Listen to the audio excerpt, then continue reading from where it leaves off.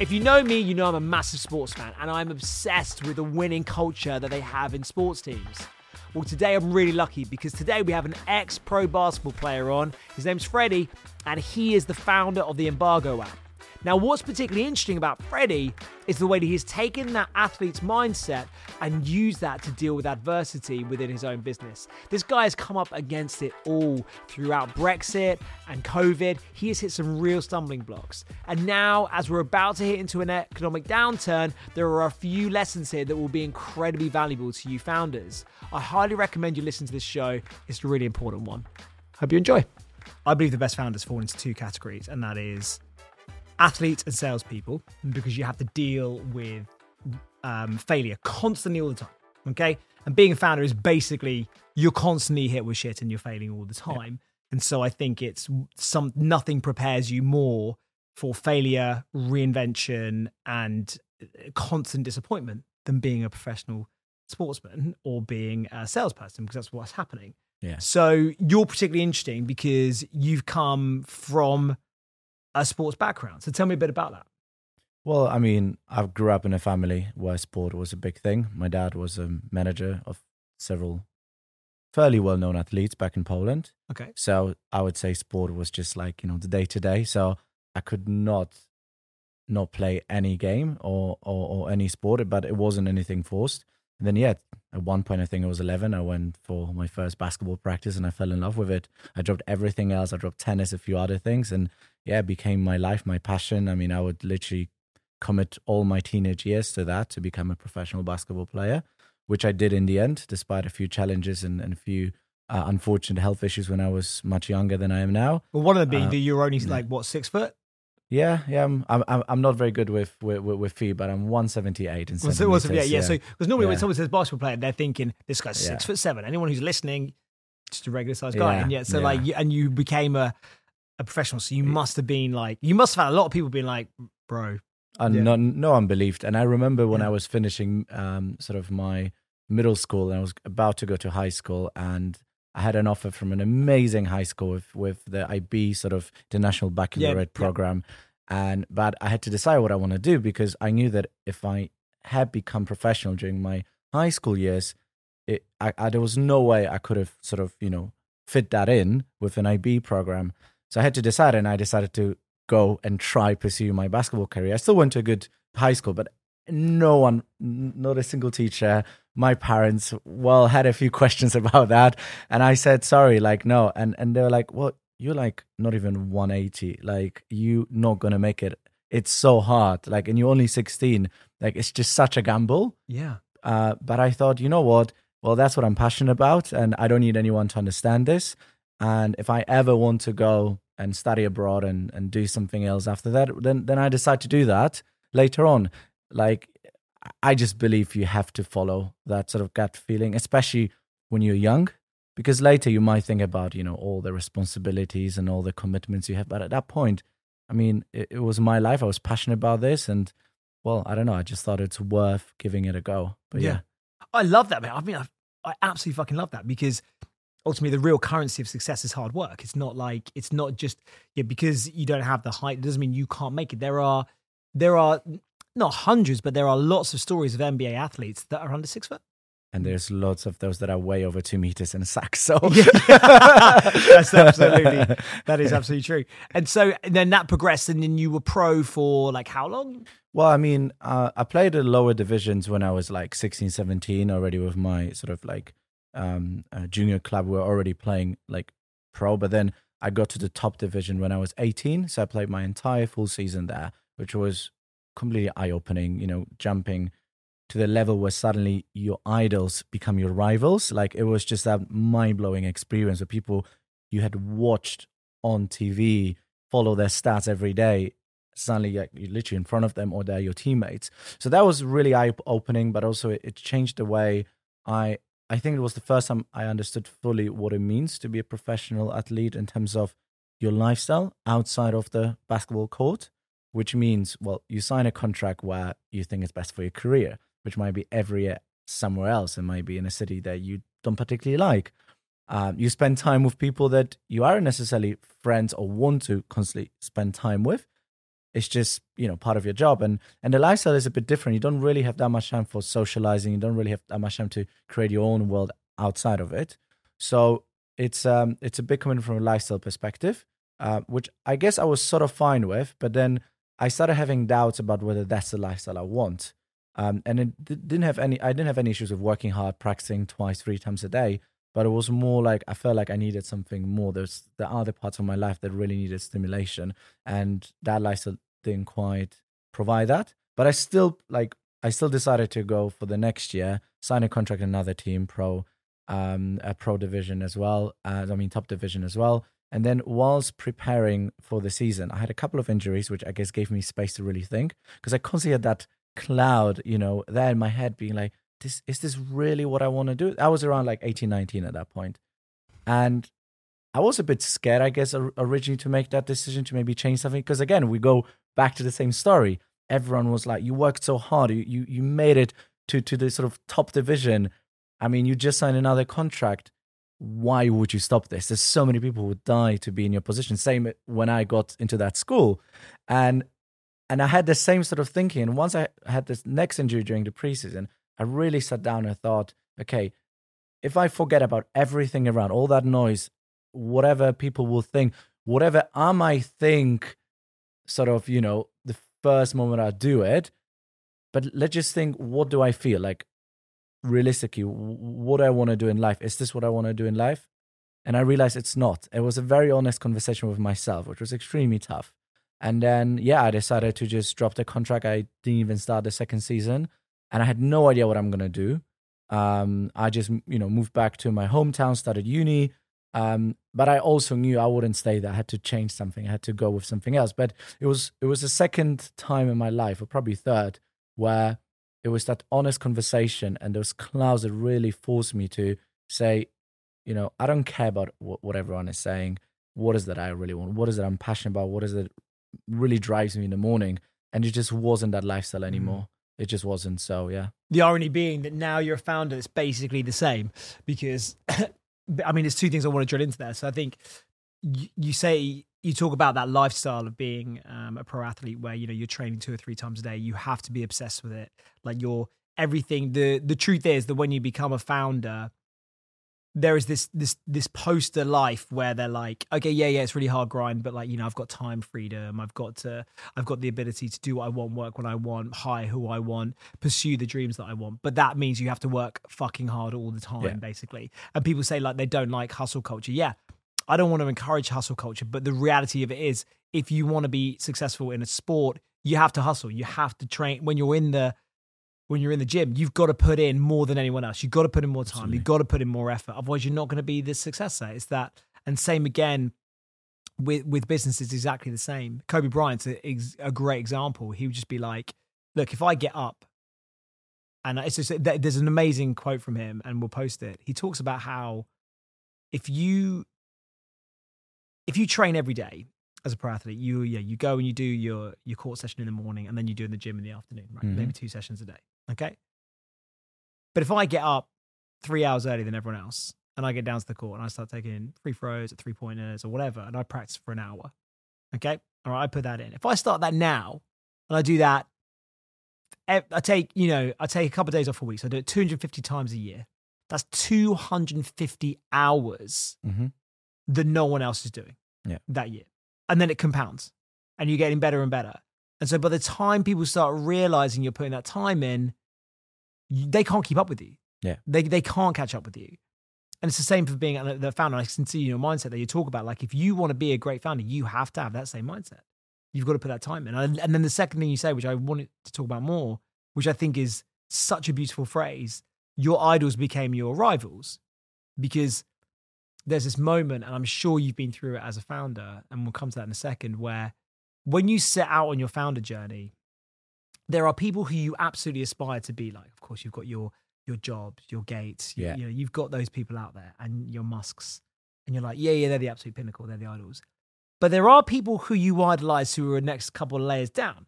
There's there's the girl that runs the accelerator, and you're like, wow, she's nailed it. She's had an exit. She's got this business. She's got like 20 people working for her. Mm-hmm. You see your competitors. We've recently had it where one of our competitors who were the first. They were the gold standard. They were the ones we went after. We're twice as big as them now. Yeah. You know, we're their rivals now. You know, like you go through that journey, you realize that you have the capability to do it if you put the time in.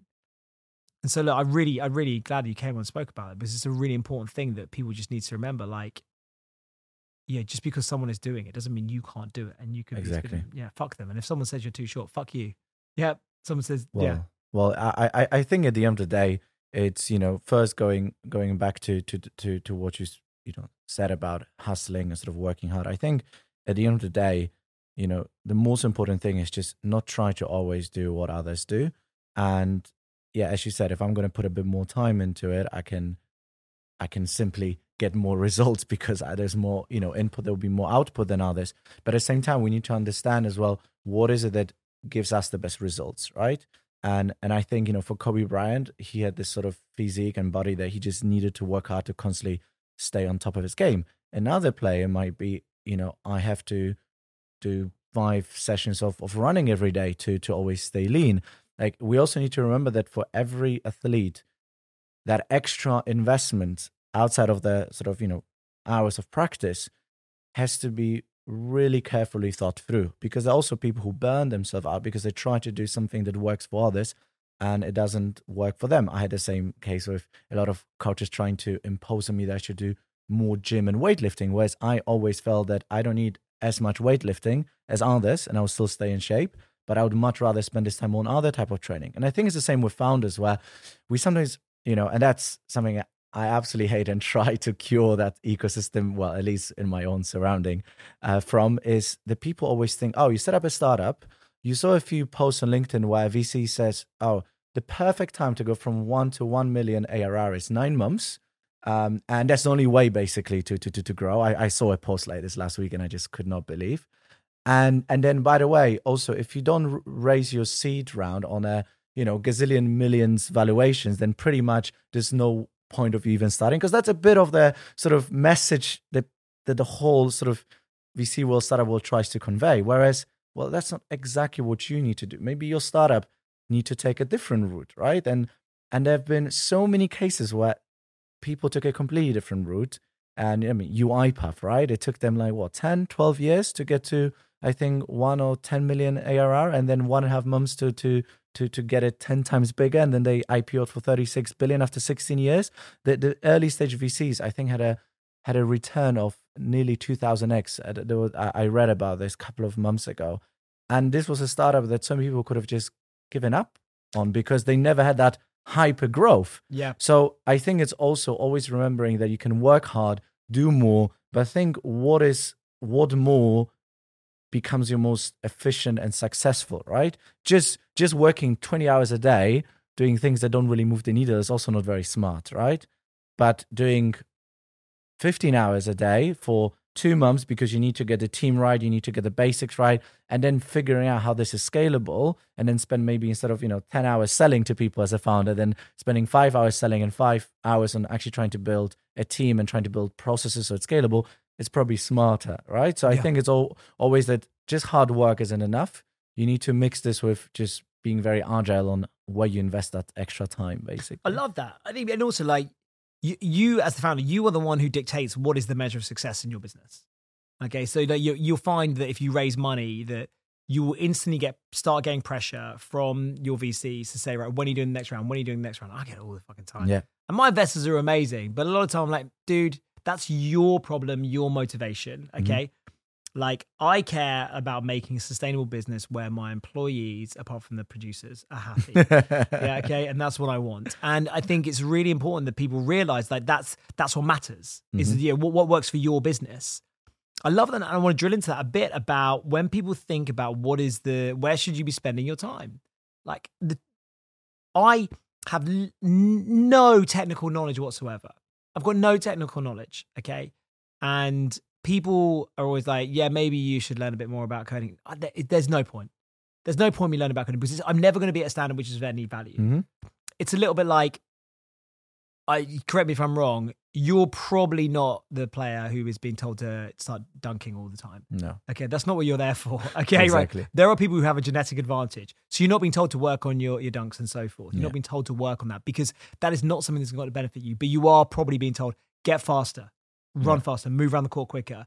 That's the kind of thing that matters for you. And it's the same thing in startups. It's like people figure out where you can add value. Where is there a point in you spending your time and improving? It might be the best in the world of creating content around a particular subject. Maybe it's starting a podcast. Maybe it's become the best coach. Maybe it's become the best recruiter. Maybe it's whatever it is. Figure out what that is and figure out where you're going to spend your time and how you're going to hone that skill. And whatever you do, as you said there, don't just be the person that goes through the flow.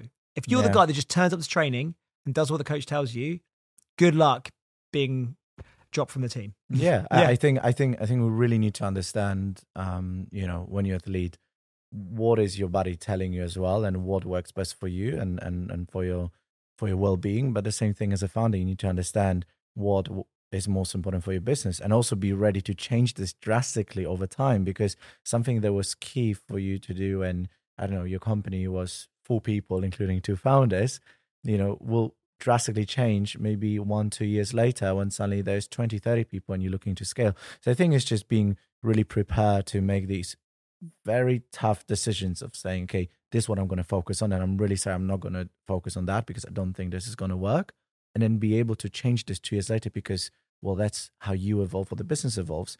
And I think,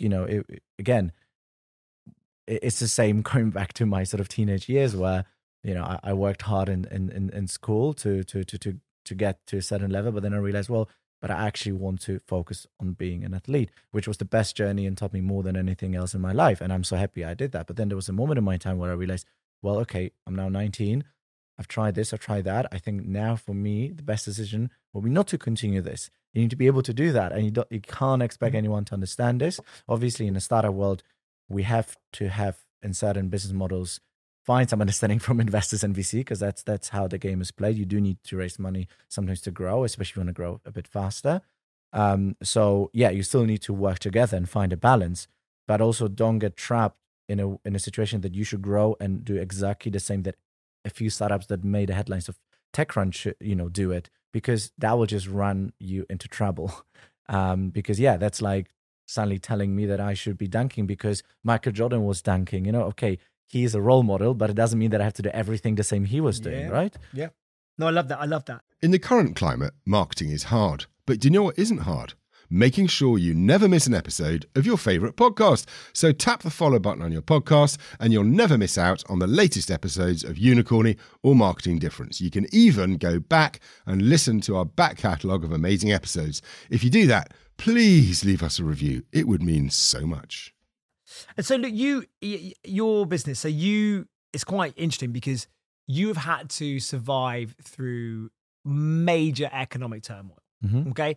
And as this is being recorded, like, we are in a downturn, and there's a lot of founders who are like, fuck, I don't have access to capital. Maybe there's a risk that the property market is going to crash again. It's one of those things. Yeah. Okay. And like, it might happen, it might not happen. We'll see what happens. But the fact is, you've survived through 2 major economic downturns, through Brexit and also through COVID. And for someone who needs coffee shops to be open and things working out, well, that's a bit of a fucker. But tell me, what were the headline lessons that you learnt that you would want other founders to know to survive through those periods of pain? I think there were a few. First of all, it's nothing new, but you just have to keep on going, like, in a way that you need to, I guess, start treating those huge setups, which you can't control, as something that is just a given. Like, you can't control them. So you should focus your energy everywhere else where you can. And also remember that even small wins during those times can turn out to be huge, in a way that, for example, when Brexit happened and we lost, what it seemed a pretty much close round from some great investors. And the lead was not from the UK, so They pulled out last minute, and then a few others were also, and then a lot of angel investors were people from the financial world, which also got a bit scared because they were like, oh, what if I have to move my entire family to Frankfurt, Paris, or whatever, because they're going to close down my office here in London. There's a lot of uncertainty. But I think what I then just focused, okay, you know what? I might not be able overnight, over a week, and we literally had maybe weeks away to really get this done, because it was already dragging on. And then when it was about to happen, Brexit happened. I said, I'm not gonna able to just fill the round within a week or two. But the best I can do is, start to get any money in, right? And I started looking for any investors. I said, even if I get an next 25K ticket, 15K ticket at that point, which maybe that one ticket wouldn't really move the needle, but let's start there. Let's start somewhere. Just keep on going, and don't think about the big picture at that point. Just think about what is the one thing you can do right now. Well, just start getting any money in. And we started focusing on that. That bought us, we got actually a couple of tickets over Christmas, beginning of New Year, which was amazing, actually, from investors who then played a huge role going forward in terms of also their advice, the intros. And yeah, they have been the best thing that happened to us, especially some of them.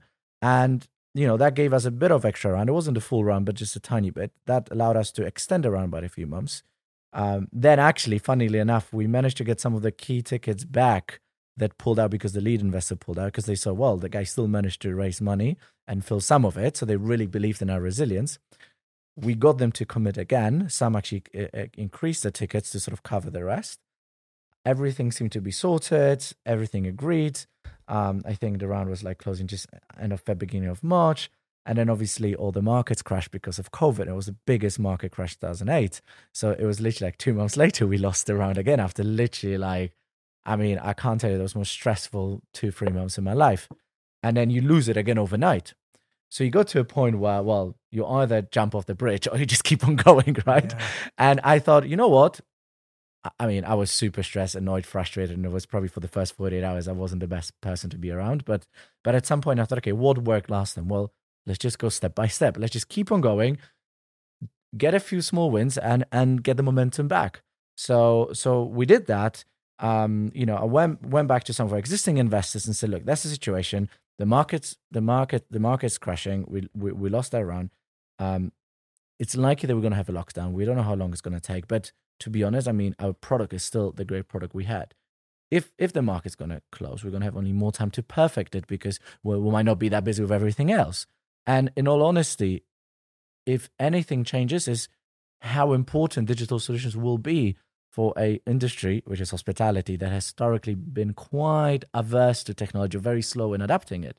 So I just laid out a plan, how we're going to cut the costs, what we're going to do afterwards, why I think in the long term we can win out of it, but this is what I need from you. And I said, look, we have X amount of investors. Every one of you puts at least Y. Collectively, this will be more than enough to get us past, even if it takes a year, right? Then everyone thought it was going to take it will take a few months, but and that sort of started momentum where a few investors said, you know what, you're right. Like, I want to back this, but first of all, I don't want to lose all my money. Second of all, I still believe in the product. I still believe in the team, and that's what's key at this stage of investment.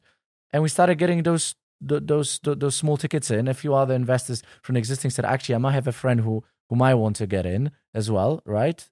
Because they really were impressed with the resilience and all that.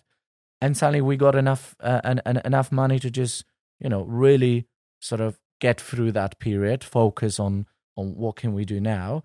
And again, it was just, I think, to sum up, no matter how bad it gets, you have either choice just to give up and stop it, or at least try small, try get any wins and get the momentum, going again. And it was the same throughout the entire pandemic. Post-pandemic, war in Ukraine also impacted hospitality massively because of supply chain. So I think for, a few weeks, it was so hard to talk to clients. It was so hard to convince them to even have a conversation about a loyalty solution, because they were like, well, I can't even get any of my products in, right? And then again, you lose that momentum with your growth, and you get, again, something, right? But then what we did is like, that's fine. Well, let's hustle through those type of venues that we think that won't, be affected as much. Let's try to get even a few venues this week, a few venues this month on board, and let's get the momentum back, right? Let's reframe any rejection and just start small. And again, we got back and we had another amazing month last month, which was a huge bounce back from the beginning of the year, which was still a bit difficult because of a lot of external factors. And I don't know, at this point it just feels like it's just like rain or sun. If it's raining, well, you just have to deal with it. But it's stressful, it's sometimes annoying, but I think, just don't get consumed to it and just keep on going. Like, you're not gonna say, I'm not gonna go to work because it's raining. Well, at this point you're just gonna go. Well, just get a bit wet, but that's it, right? So I think it was extremely stressful and difficult, especially last few years. But I also think it's been one of the best things that happened to us as a team, as a company, to us as founders. I mean, I've never ever learned so much in such a short time. I love that. I love that story, man. And I think, hats off to you, to have the courage and the resilience to carry on. Again, I think it goes back into that athlete mindset. Like, if you're losing a game, you don't give up, you just keep playing. Yeah. It's really interesting. I think also people forget that as a founder, you always think it's all on me. It's me that's got to deal with this. And it's true. You do have to be the one at the front who is taking the hits, and ultimately, like the old adage, like, if you keep walking, you will finish the race. Yeah. If you keep putting one foot in front of the other, you will finish it. It will happen. Yeah. But there's something about that when you go through those hard times and you forget that the team around you, provided you're transparent and you're honest with them about what's going on and it's rough, 100%. they'll stick by you most of the time. Yeah. I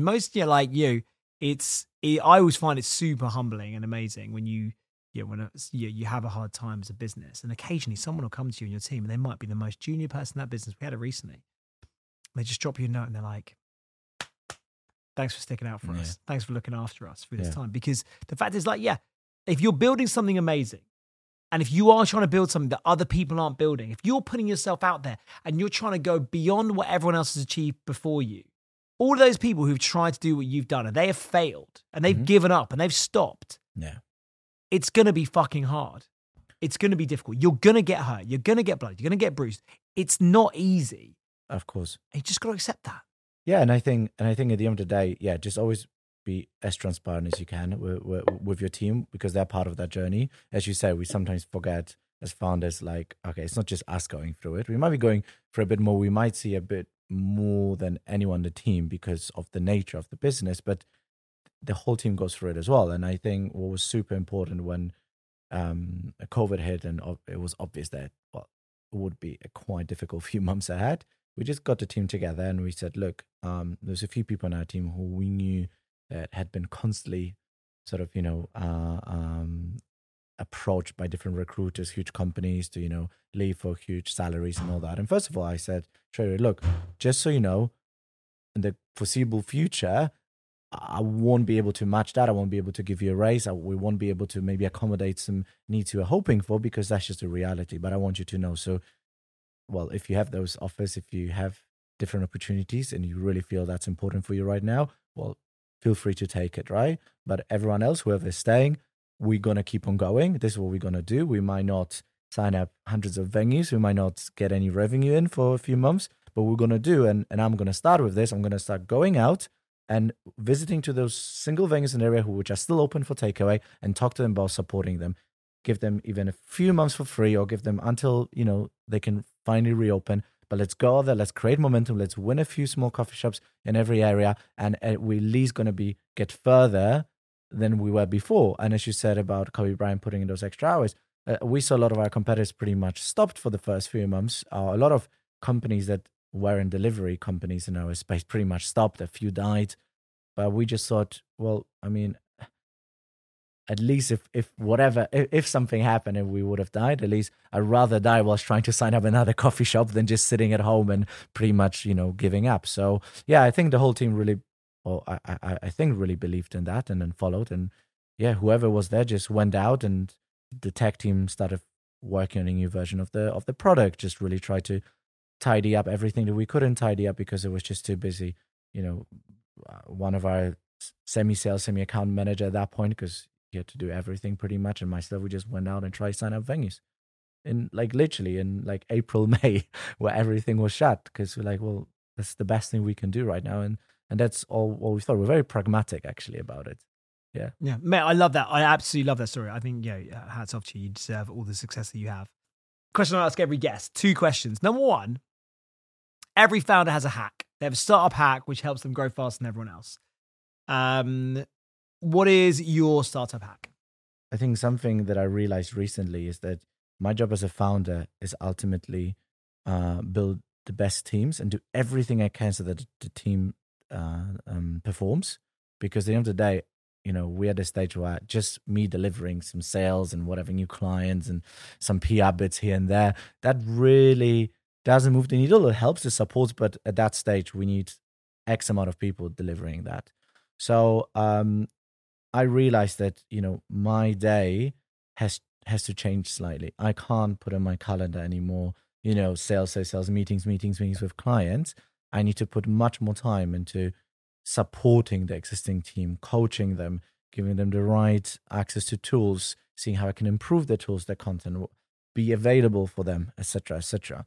So I think that's one bit. It's just realizing as a founder, your job is to make sure that your team are just killing it. And if they don't, they know they can call you, message you. Literally, you need to be the closest person in terms of, on a work relationship to them, so they know they feel supported.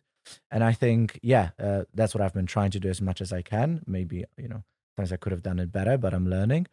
But that's one hack. I think the second hack, which is very, I would say, general, and something that I try to force everyone in our team, or at least inspire them to do that, is that I live off my calendar. I stopped doing to-do lists ages ago, because at the end of the day, a to-do list is never actually put into a particular day and particular time. It's just a list that never stops really and becomes a mess. If you have a task to do, if you have a meeting to do, if you have anything you'd like to focus on, unless you move it from your head into a particular time of day, it's worthless. And also, you have actually no idea at the end of the month what was your 20% that you delivered, your 80%. You have no idea how to improve, because how do you want to improve something that you can't even measure? Whereas at some point, I was almost forced, because my to-do list was just never ending, and I didn't even realize which part of it has already been done, which hasn't been fully done. I started putting every little task on my calendar, so that when I start my day, I know exactly what I'm looking at. And also, if I realize that one meeting on one task doesn't make sense to do today, because perhaps I have a meeting in Holborn, and I was also meant to have a meeting with someone on Thursday in Holborn, why don't I combine it so that I free up some time on Thursday? I've never been more efficient with my time. I've never feel more organized. And I know that it's very hard for me to basically miss something. Same if I'm on a tube and I suddenly get some messages, emails from some important clients or team, and I can't do it right now. What I do, I quickly write them down if I don't have access to my calendar, or it's a bit hard to do it. And then the moment I get a few minutes, I put those little tasks and things into my calendar, so I know I'm going to definitely make them happen. If I have to move them, it's a block that's moving. It's a quite exciting actually thing to do, because you feel so much in control and less stressed about this. So that's been my biggest hack, because I managed to do probably 3-4 times as much in my day that I compared to when I used to. And I think our team members, when they join us and they had never worked like this, when we do a bit of a review after 3 months, 6 months, whatever, and we ask them, okay, where do you feel you've improved the most? Like, what are you the most proud of yourself about? Is actually that they started to use that method, and how organized they are, how much planning they can do, and also how they realize that certain things are just not worth the time. I started realizing that, I look back in my week and month, and I feel like, oh my God, I worked so hard, done so much, but I just didn't feel like we've really delivered what we wanted. I can go back and see, okay, where have I wasted my time? What could have been moved, delegated, skipped? What meeting could have been just a call or literally just an email? I think it's much easier to do that. So that's the biggest hack for whatever you do, I think. I like that a lot. All right. And last one, we call this the startup sin bin. If you could just like say one thing within the startup world, just fuck off and disappear, like what would it be? Just follow your own journey. Yeah. Nice. Yeah. Too many people telling you what to do, right? Yeah. Exactly right. Hey mate, look, it's been great having you on. You've been an amazing guest. I love I think that it's very inspiring, your resilience and the way you've worked through things. I think it categorically comes from the fact that you are an athlete by nature. And I think anyone who is trying to learn about how to deal with failure and resilience, start doing a sport in your spare time. Yeah, absolutely. Start doing that. All right, mate. Really appreciate it and wish you the best of luck. Thank you so much. Cheers. It was a pleasure.